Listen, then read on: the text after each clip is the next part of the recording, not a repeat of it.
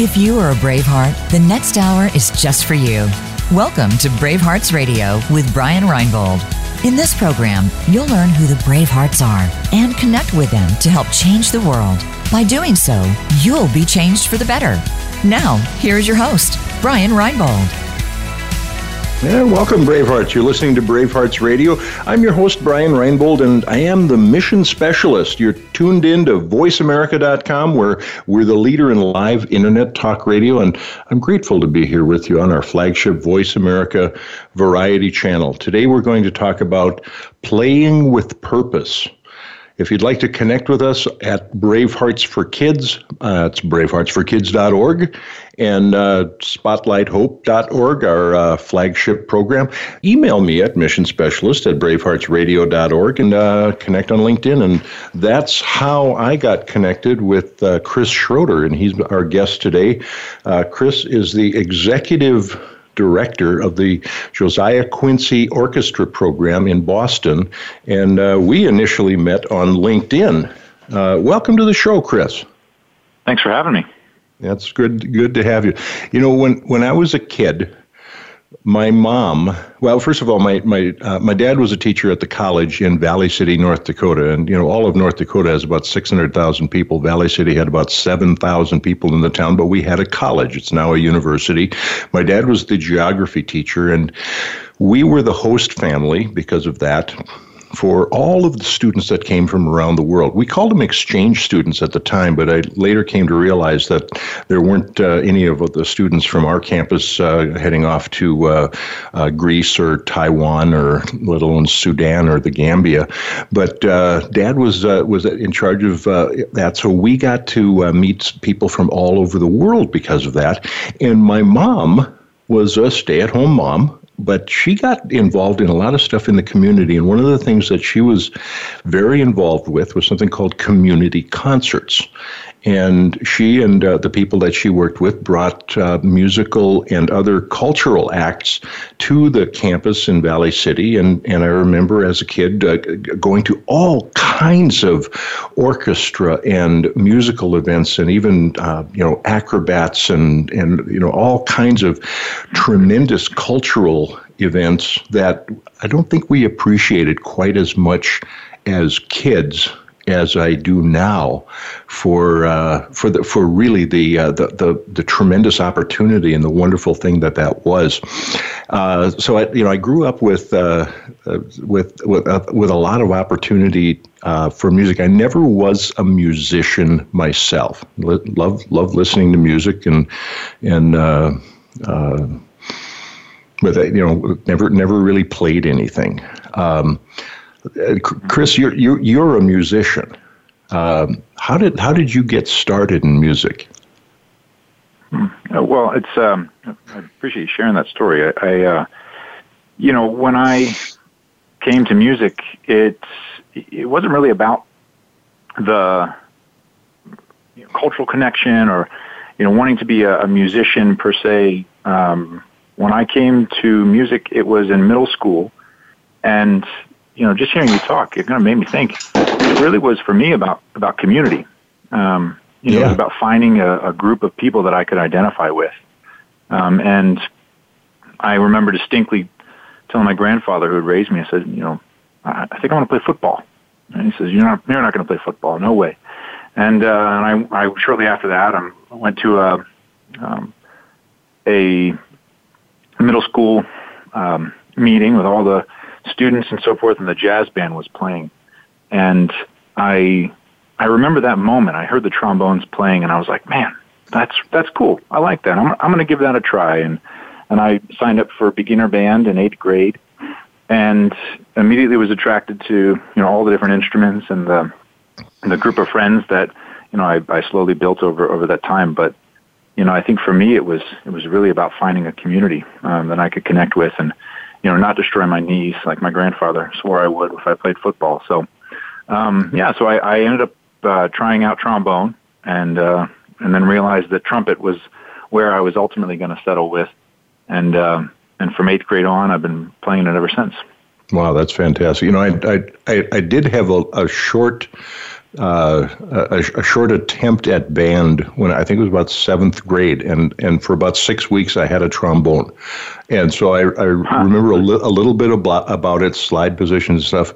I didn't stay with it, and it was a short term kind of thing. My brother and sister both took piano lessons, so they learned to play the piano. I didn't learn to play the piano either.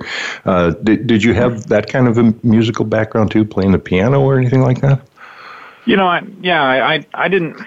If you talk to my folks, they'd probably say, I was always an entertainer, and whether I was, banging on a little keyboard or however, when I picked up the trumpet, it seemed like, oh, this is what he should be doing, or this is, something that he had interest in when he was younger.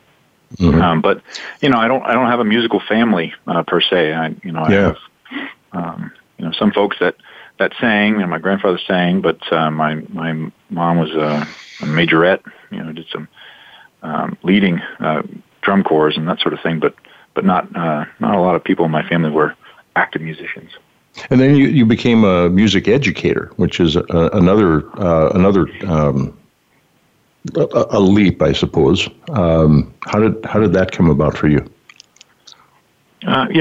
Kind of thinking about that community and the people I was surrounding myself with, I was constantly in the band room. I was constantly in that space, and I really connected a lot with the teachers that I had. And perhaps I was just fortunate, to be in a situation where there were some really great educators, music educators. That is, where they were not only music teachers, but they were almost a family to me, where I could go into the band room in the morning and have a conversation with the band director there, or I'd see him at lunch, or I'd see my friends at lunch that were, in music and so forth. But I think, through those relationships, I really wanted to pursue education as a career path. And I think part of me was always interested in performing and wanting to be an entertainer as well, and so I was doing everything within the space of music. I would even take summer school classes just to free my course load during the regular academic year, so I could take another piano class or a choir class or jazz band and big band and concert band, rather, that is. So I just felt like I had some really amazing people that I was surrounding myself with, and I just wanted to continue that and create more opportunities like that for other young people as an educator. Was there anyone that stood out in particular? I imagine that maybe in more than one, but a mentor for you during that period of time? I would say I learned a lot from a lot of different people.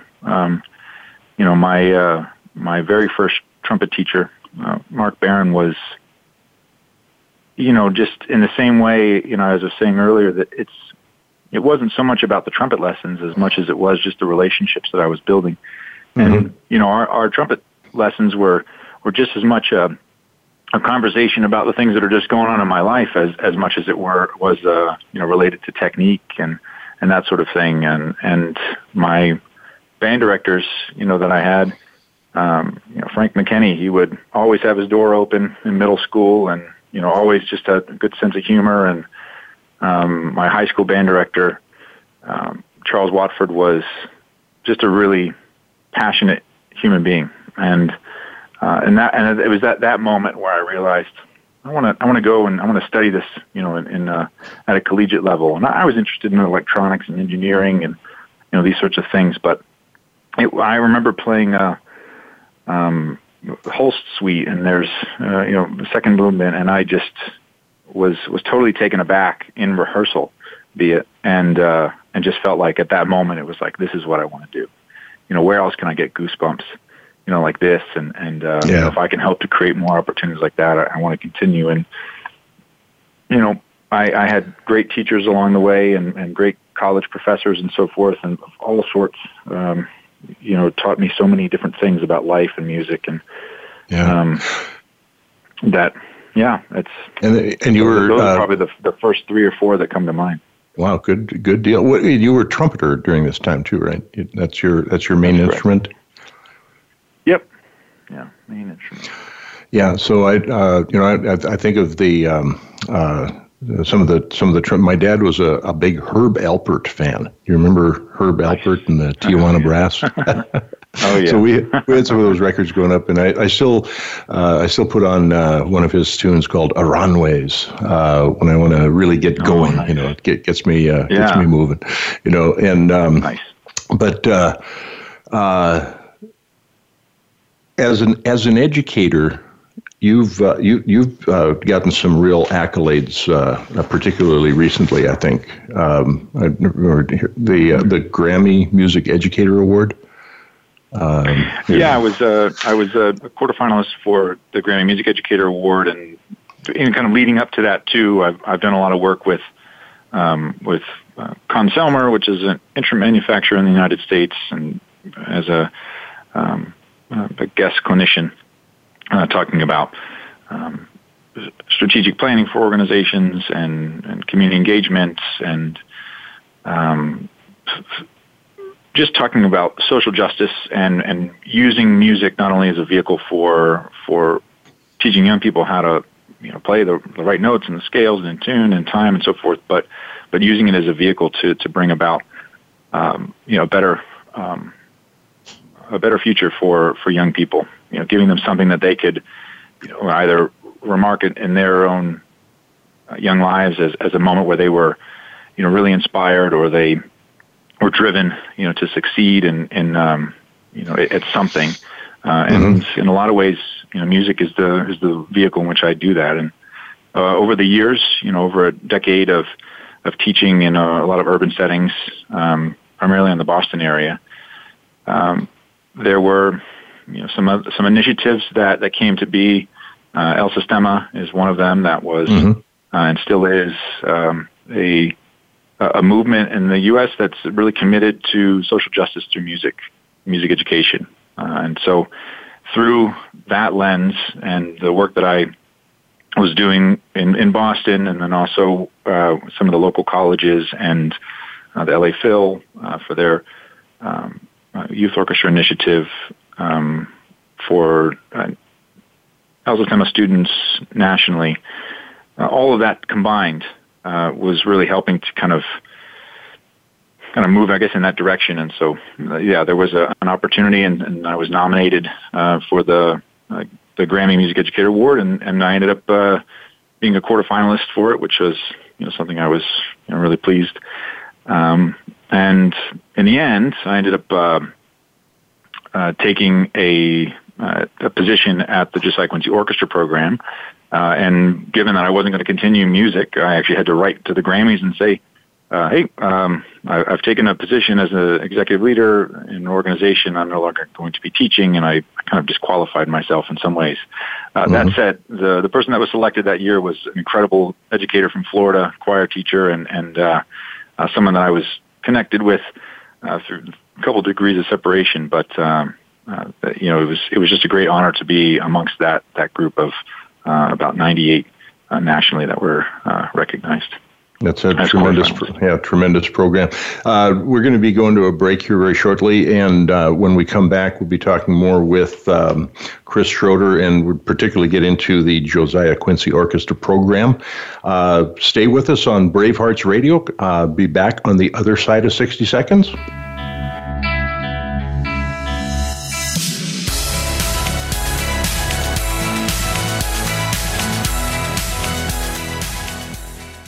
Become our friend on Facebook. Post your thoughts about our shows and network on our timeline. Visit Facebook.com/Voice America. Brave Hearts Radio is sponsored by Brave Hearts for Kids, a national pediatric cancer charity. Our mission is to provide life-saving hope and inspiration to families facing the pediatric cancer ordeal through outreach, information, and mentoring. Our recently updated Spotlight Hope mobile app puts families in touch with resources to help make their lives better from any location in the USA. For more information or to help, go to braveheartsforkids.org. That's braveheartsforkids.org. As the mission specialist, Brian Reinbold doesn't fly the rockets, but he does help to make sure each mission gets accomplished. Employee engagement is such an important concern for business people today. Brian helps socially conscious businesses reduce expenses, increase profits, and inspire a sense of dedication in the workforce by training mission-building behavior. It's not what Brian does that's most important. It's what people do after he trains them. For more information, contact Brian Reinbold at Mission Specialist at braveheartsradio.org. Streaming live, the leader in Internet talk radio, VoiceAmerica.com.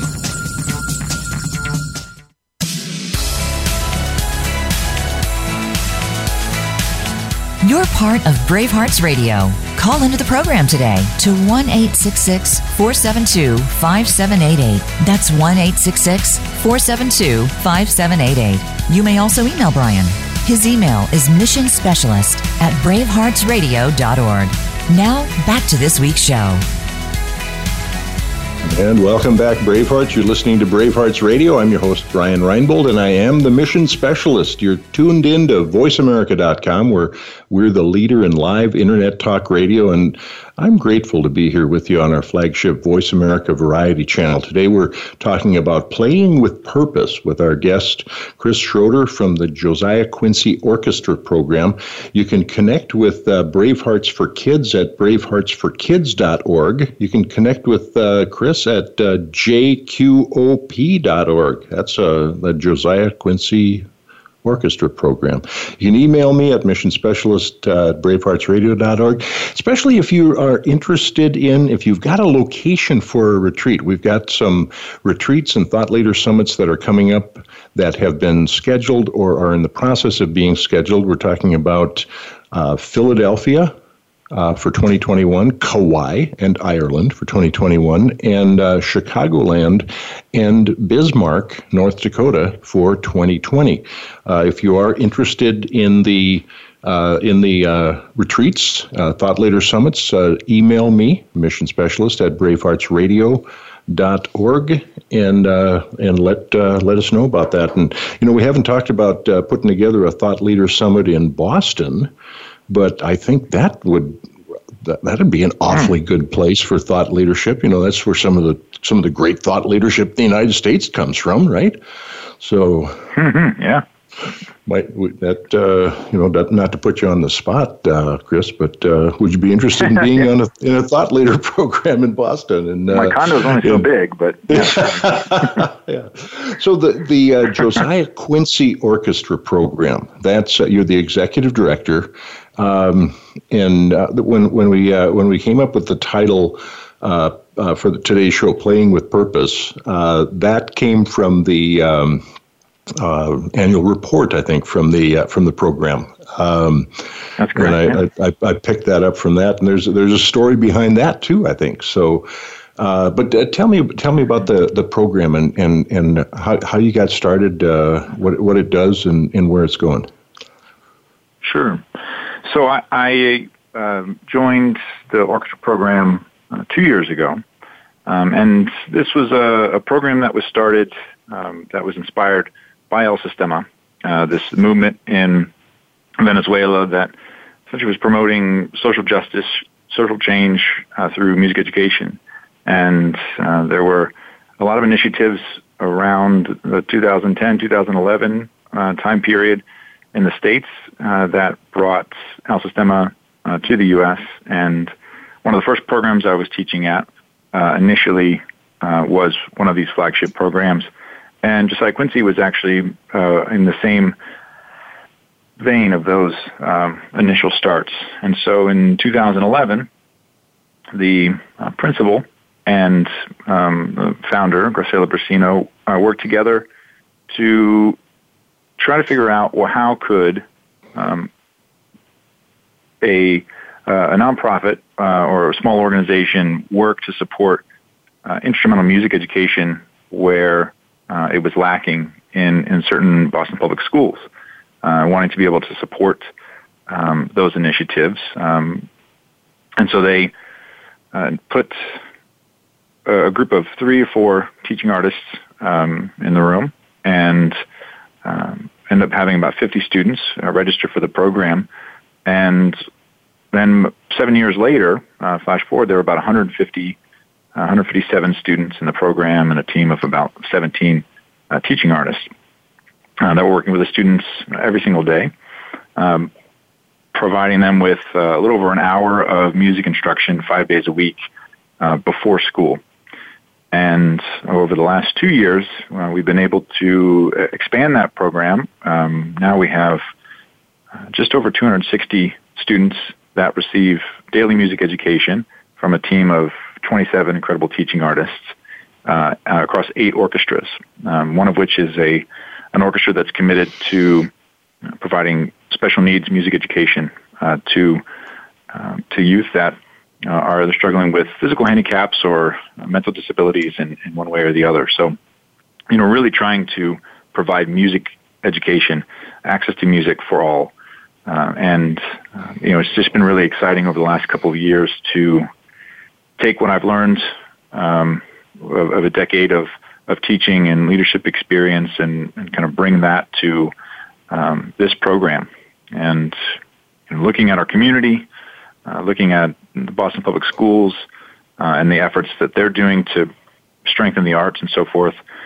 Now as we're charging ahead in my 3rd year, really figuring out, well, what's the secret ingredient, to kind of ensure that as many students that are interested in music education, or even those that don't know that they're interested and have a desire to play or a talent, how can we provide instruments, resources, exceptional teachers to these students, and ultimately impact not only their musical success, but looking at them as a scholar, as an individual, as a young person that can succeed if given the proper resources and community surrounding them to do so. So, I guess all that said, it's been a really exciting ride, and I'm happy to share more. I'm sure we'll get into some conversations about the program and some of the things we're doing. But in a nutshell, that's what we're doing.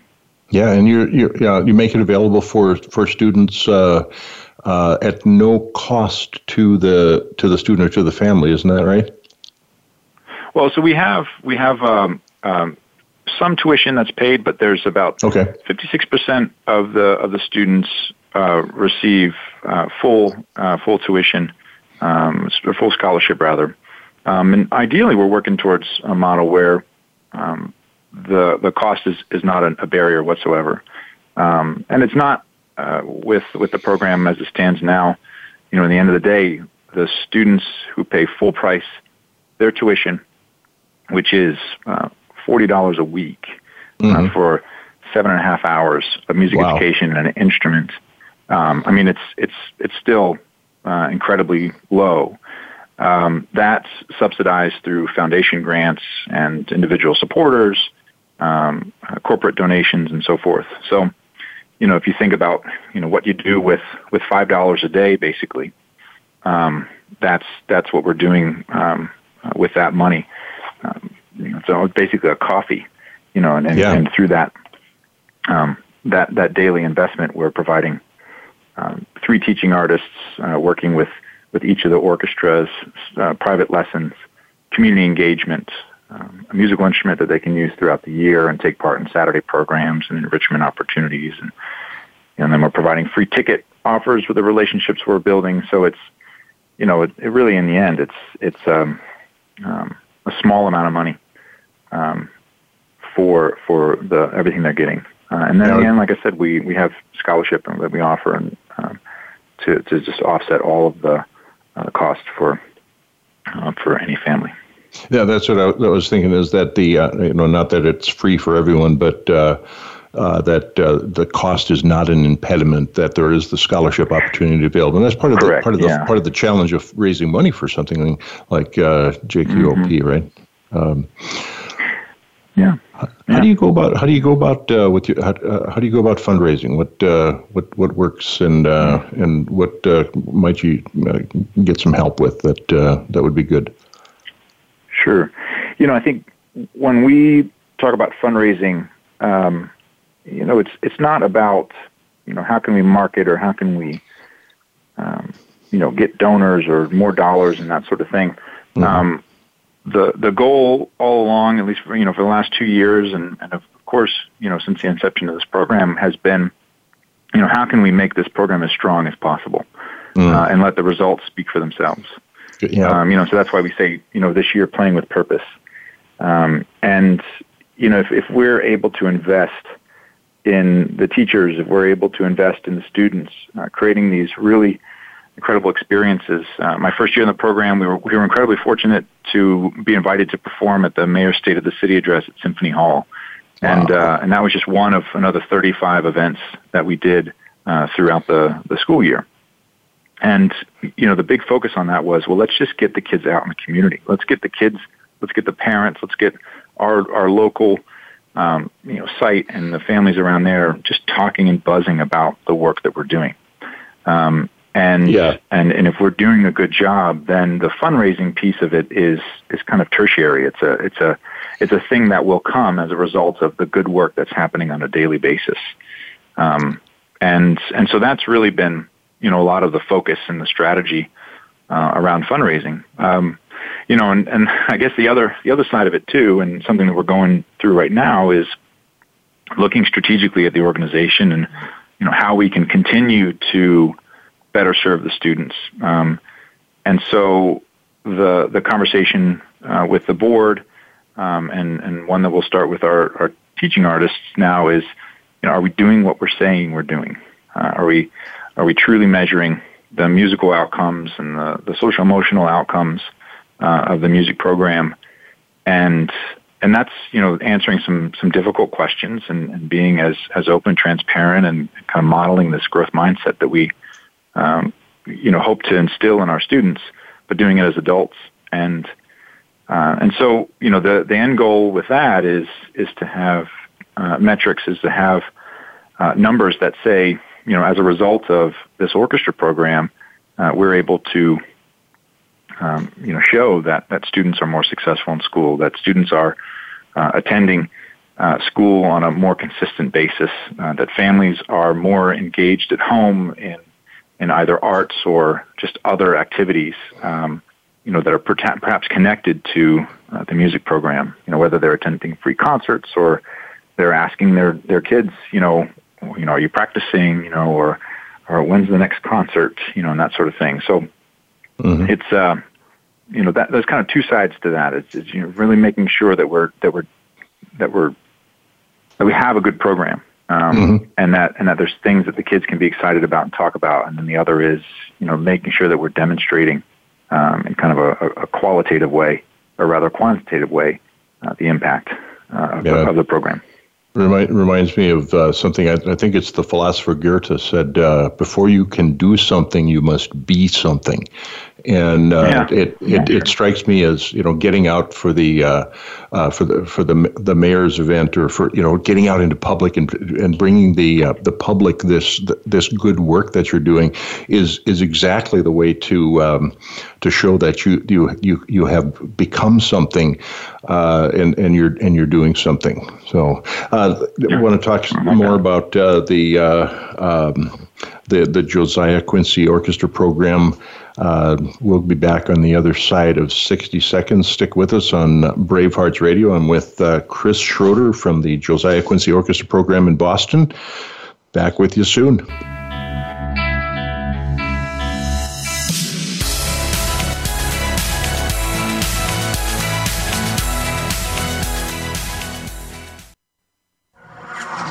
Voice America is available on your Google connected device. Okay, Google, play Turning Hard Times into Good Times podcast on iHeartRadio. Try it today. Brave Hearts Radio is sponsored by Brave Hearts for Kids, a national pediatric cancer charity. Our mission is to provide life-saving hope and inspiration to families facing a pediatric cancer ordeal through outreach, information, and mentoring. Our recently updated Spotlight Hope mobile app puts families in touch with resources to help make their lives better from any location in the USA. For more information or to help, go to braveheartsforkids.org. That's braveheartsforkids.org. As the mission specialist, Brian Reinbold doesn't fly the rockets, but he does help to make sure each mission gets accomplished. Employee engagement is such an important concern for business people today. Brian helps socially conscious businesses reduce expenses, increase profits, and inspire a sense of dedication in the workforce by training mission-building behavior. It's not what Brian does that's most important. It's what people do after he trains them. For more information, contact Brian Reinbold at Mission Specialist at braveheartsradio.org. The Internet's #1 talk station. #1 talk station. VoiceAmerica.com.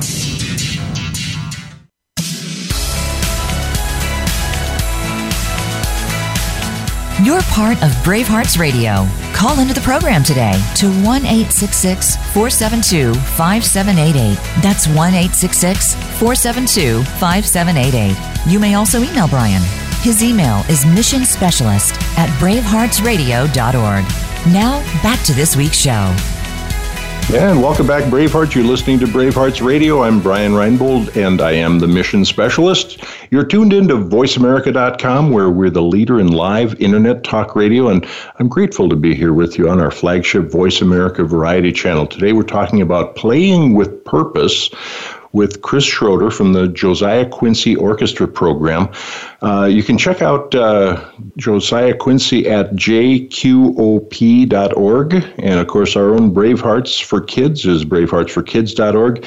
Going into the third segment, I always mention the National Day Calendar. NationalDayCalendar.com is a terrific sponsor of the Bravehearts for Kids Pediatric Cancer Charity. And today, March 9th, is Barbie Day, Crab Meat Day, Get Over It Day, Meatball Day, and Napping Day.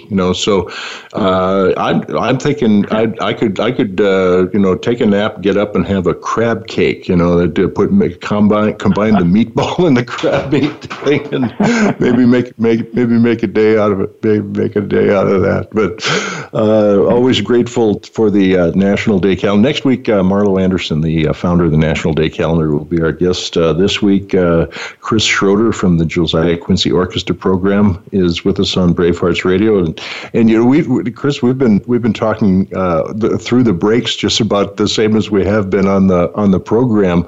It's just it's fascinating to me the connection between musical involvement and what I perceive as academic success overall and success in life.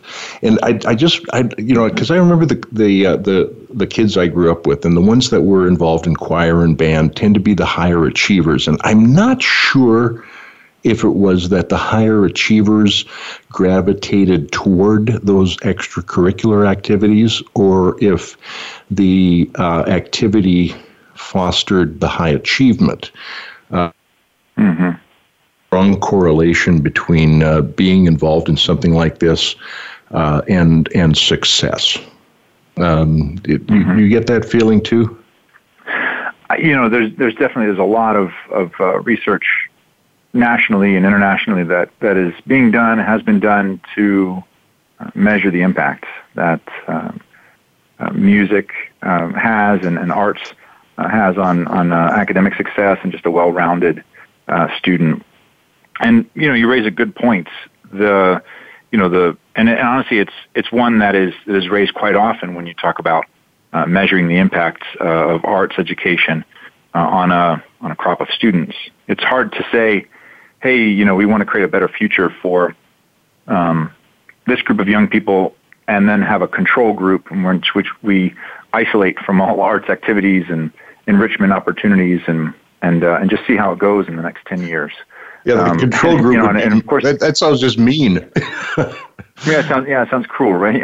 And of course, there are programs that have worked to try to figure out, well, how can we do this in a way in which we're measuring either national data, statistics on students that are either not involved in enrichment opportunities or don't identify as taking part in those things. And I think what we're aiming to do is try to right now break down barriers and ensure that every single child that wants access to music education can have it. And then, as best we can within our community, within the population that we have, measuring that impact. And that's, as I was saying earlier, this is the part where we're in part of our strategic planning, where we're really revisiting. It's as much as it always is for musicians, art for art's sake, and that's such an important thing for us to stay true to. Mm-hmm. There are, barriers and challenges and things that we have to overcome when it comes to funding, and we have to make the case for ourselves in any way that we can. And, musicians, we tend to, or educators and music educators, I guess specifically, tend to be, scrappy, really resourceful. And it's almost at a detriment to us, because regardless of the limited resources that we're provided, whether it's a visual art teacher or a music teacher that has no financial resources to buy instruments and so forth, somehow or another we always figure it out, and we're always committed to our students. We always want to make sure that they have the best possible experience, and that we're representing them and ourselves in the best possible way. And so the administrator comes to a concert and says, "Well, you're doing a great job. I don't it seem like you guys need any funding whatsoever." So I think it's always important to have those national numbers. And honestly, if you look at NAFME and NAM and so many of the larger organizations that are disseminating this information, there's the wealth of resources there in which you can use for advocacy for your own music programs, arts programs. No point in reinventing the wheel, I guess, is maybe the the point I'm trying to make. Take a look at what's happening and use that for your argument. And there may be a statistical analysis that says that music is success in music itself. That's a great way to look at it. But I think sometimes the anecdotal, the story, is what really gets people to say, "Yeah, I get that." There must be a couple of examples of students that really can kind of stand out for you, success stories. Yeah, and it's a great point. And I will share a story, but the idea of, going in with a line graph and a story, sometimes is really, talking about fundraising, and we're talking about, trying to, advocate for our programs. You have to show the numbers. You've got to show the impact. You've got to show something is increasing as a result of it. But then you're absolutely right. You've got the story. And, not every year you're going to have the success story, that sends it over the top. And I was in a situation back in 2010 where I was teaching at a school where we had the program at the time was 2 hours of music every single day for all the students in the school, 178 students. And that's unheard of, 16 teaching artists. So my job was part-time teaching artist in a room with 4 trumpet players for 2 hours every single day, all 3rd and 4th graders. Wow. And so at the time, my job and my thought was I'm just going to make these the best trumpet players that anyone has ever heard. Mm-hmm. It's a grand experiment, and I was really fortunate to be in a situation where I was given that space to and license to be creative and truly a teaching artist in that way. And flash forward, the first trumpet student that I started teaching just got a full ride to Berklee for 4 years, and before he graduated from his high school program, received a free trumpet. Or not a free, he worked for it, but was awarded a brand new instrument for him to study with. And, so it's in those moments, you're kind of day by day, week by week, month, year by year. And then all of a sudden you kind of look back and you go, wow, look at this. This is a story. This is the trajectory. And so, it really is a lot of roll your sleeves up, and you're trying to make the best of these situations. But in the end, there's some really great, it's really powerful how music and particularly community engagement has really shaped my teaching narrative, and honestly has impacted the students that I work with. And so the path from 2010 to now, with this particular group of students has been just a wild ride. And I was actually just talking to someone today about this, ironically enough, and it's such a simple recipe. Yeah. We were in a situation where we had folks that were contacting us because they said, hey, you're teaching 2 hours every single day. We'd love for you to perform here. And the first year, the directors at the time said, no, we're not ready to go. We don't have a performance ready. We're not ready. And so I happened to be in the office where the phone calls were coming in. And I decided at that moment that the next time the phone rang, we would be ready. And that my 4 trumpet players would have something to deliver on. I would be able to raise my hand with confidence and say, we'll take that gig. And the next phone call was a Learning Forward conference at the Heinz Convention Center for 2,000 people. And it was an education conference. And we played 7 minutes. And, I remember the beginning distinctly with these 4 trumpet players and a trombone player in the backstage. Ladies and gentlemen, the Dudamel Brass Ensemble, this announcer over the speaker. And they were like, oh, this is what I want to do for the rest of my life. This is cool. Wow. Thanks, Mr. Schroeder. And, they're little tykes, right, at that time. Yeah. And that was the first gig. It was on tape. We were for 2,000 people. We're playing When the Saints Go Marching In and a couple other tunes, but that's all it was. And then after that, the next day we got in the classroom. Mr. Schroeder, when's the next gig? When's the next performance? And I had kids that were intrinsically motivated to play. Yeah. I didn't have to walk into the classroom and try to convince them that music was good for them. They saw it. They witnessed it themselves, and they wanted that rush and that energy and that excitement that they felt being a part of this team, being a part of this community, and being able to perform and entertain people. Yeah. So that, and that's why I say flash forward 10 years, but the work that we did from that moment forward, I mean, that group of people must have performed at least 20 or 30 times a year. So you put all those together, and you've got an elementary and a middle school age student that has taken the stage, somewhere in the ballpark of 200 times. Whether it was for a benefit concert, whether it was at the Hat Shelf, or an audience of 2,000 people, or the House of Blues, or the State House, or this Mayor's State of the City address that I mentioned earlier. All of these little moments are formative, and the recipe is simple, but in the end, the result is life changing. Yeah, any of those sound like they could be like career events for a lot of people. And you remind me of the quote from Howard Thurman: "Ask what the world needs. Instead, ask what makes me come alive, and then go do that." And I reckon that's actually what the world needs. And it sounds like you're really nailing it with getting this done for the kids and the students that are in the program. We've got one more break to go to. We're going to do that, and we'll be back to wrap things up with Chris Schroeder from the Josiah Quincy Orchestra program on Brave Hearts Radio. Stick with us. We'll be back on the other side of 60 once again.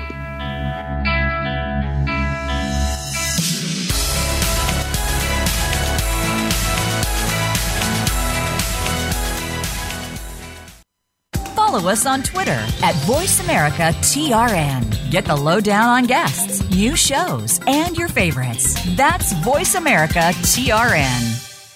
Brave Hearts Radio is sponsored by Brave Hearts for Kids, a national pediatric cancer charity. Our mission is to provide life-saving hope and inspiration to families facing a pediatric cancer ordeal through outreach, information, and mentoring. Our recently updated Spotlight Hope mobile app puts families in touch with resources to help make their lives better from any location in the USA. For more information or to help, go to braveheartsforkids.org. That's braveheartsforkids.org. As the mission specialist, Brian Reinbold doesn't fly the rockets, but he does help to make sure each mission gets accomplished. Employee engagement is such an important concern for business people today. Brian helps socially conscious businesses reduce expenses, increase profits, and inspire a sense of dedication in the workforce by training mission-building behavior. It's not what Brian does that's most important. It's what people do after he trains them. For more information, contact Brian Reinbold at Mission Specialist at braveheartsradio.org. Stimulating talk. Gets those synapses in the brain firing really fast. All the time. The #1 Internet talk station where your opinion counts. VoiceAmerica.com.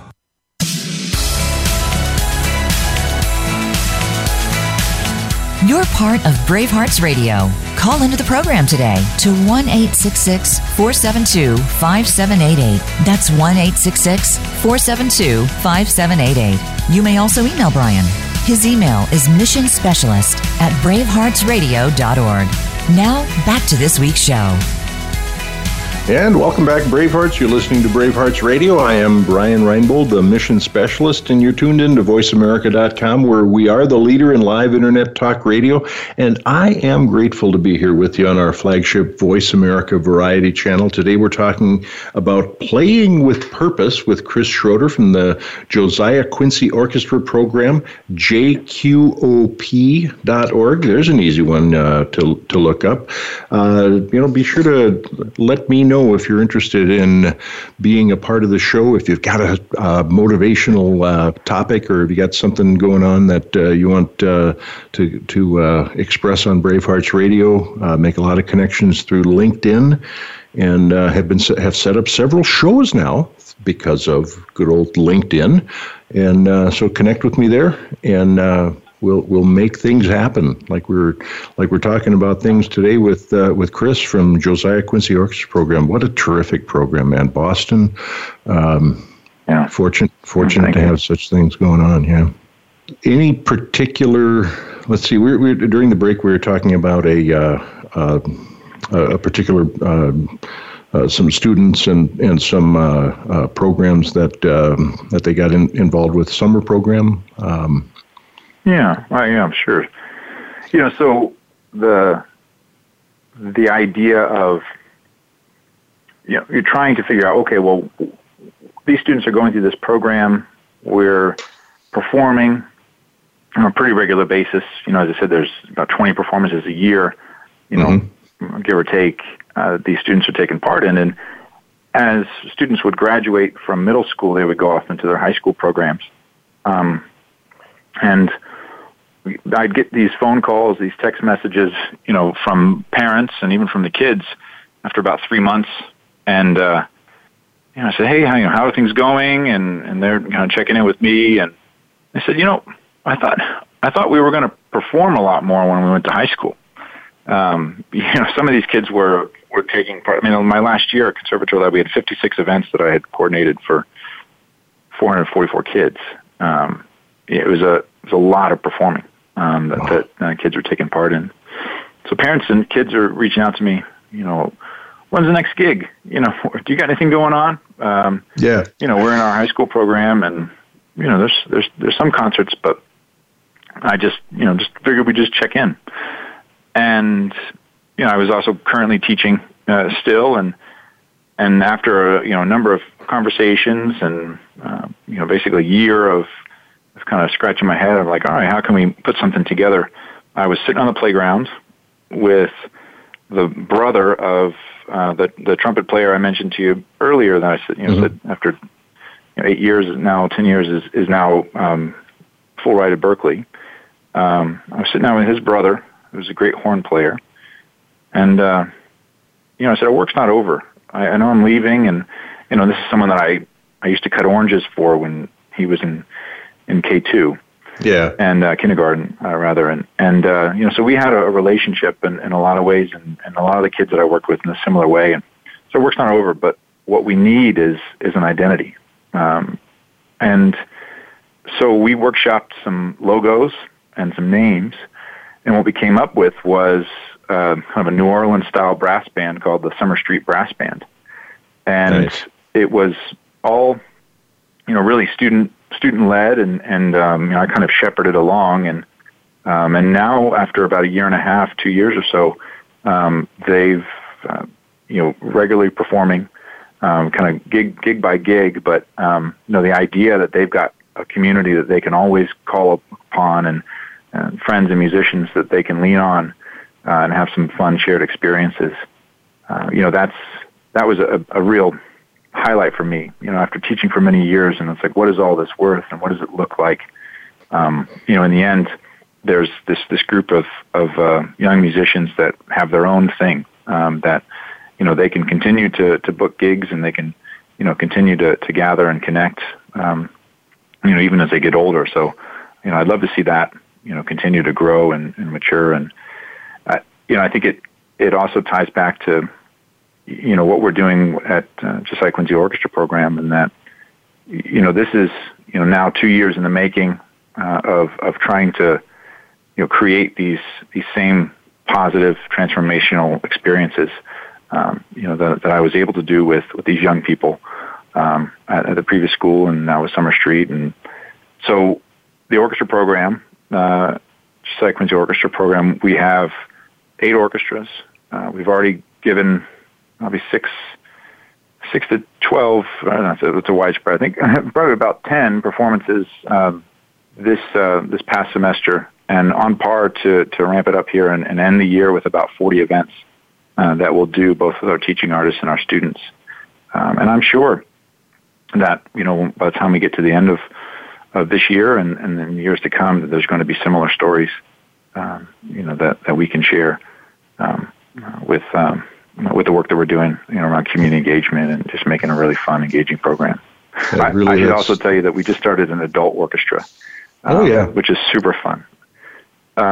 We just invited teachers at Boston Public School, teachers and parents, to come in once a week, and we provided them with an instrument as kind of a pilot program. And within 4 hours, we filled all the spots in the orchestra, and they're gonna give their debut performance on Friday with all of our students at the orchestra program concert at the Josiah Quincy.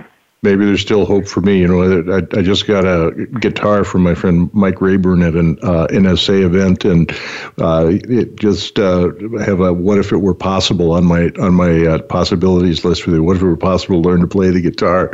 So it's never I want too to late. thank. Oh yeah, it's never too late. But I do want to thank the audience for joining us this week. The time has flown by, Chris. You know, we've been talking with Chris Schroeder from the Josiah Quincy Orchestra Program about playing with purpose here on Brave Hearts Radio. Remember to check out braveheartsforkids.org. Check out Josiah Quincy Orchestra Program at jqop.org. And you can follow and like us on Facebook, and email me at missionspecialist@braveheartsradio.org. Please plan to join us every Monday at 4 Eastern Time, 1 Pacific. Next week, we will be talking about celebrating every day. And we'll have as our special guest Marlo Anderson, who is the founder of the National Day Calendar. National Day Calendar, one of the great sponsors of Brave Hearts for Kids Pediatric Cancer Charity. And that just reminds me that doing good anywhere does good everywhere. So we'll see you next week. Oh, if you got a question, send me a question for Marlo, Mission Specialist at braveheartsradio.org. See you next week. Until then, be well.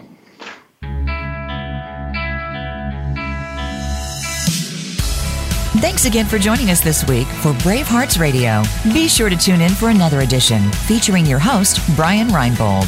The show can be heard every Monday at 1 p.m. Pacific Time and 4 p.m. Eastern Time on the Voice America Variety Channel. We'll talk again next time.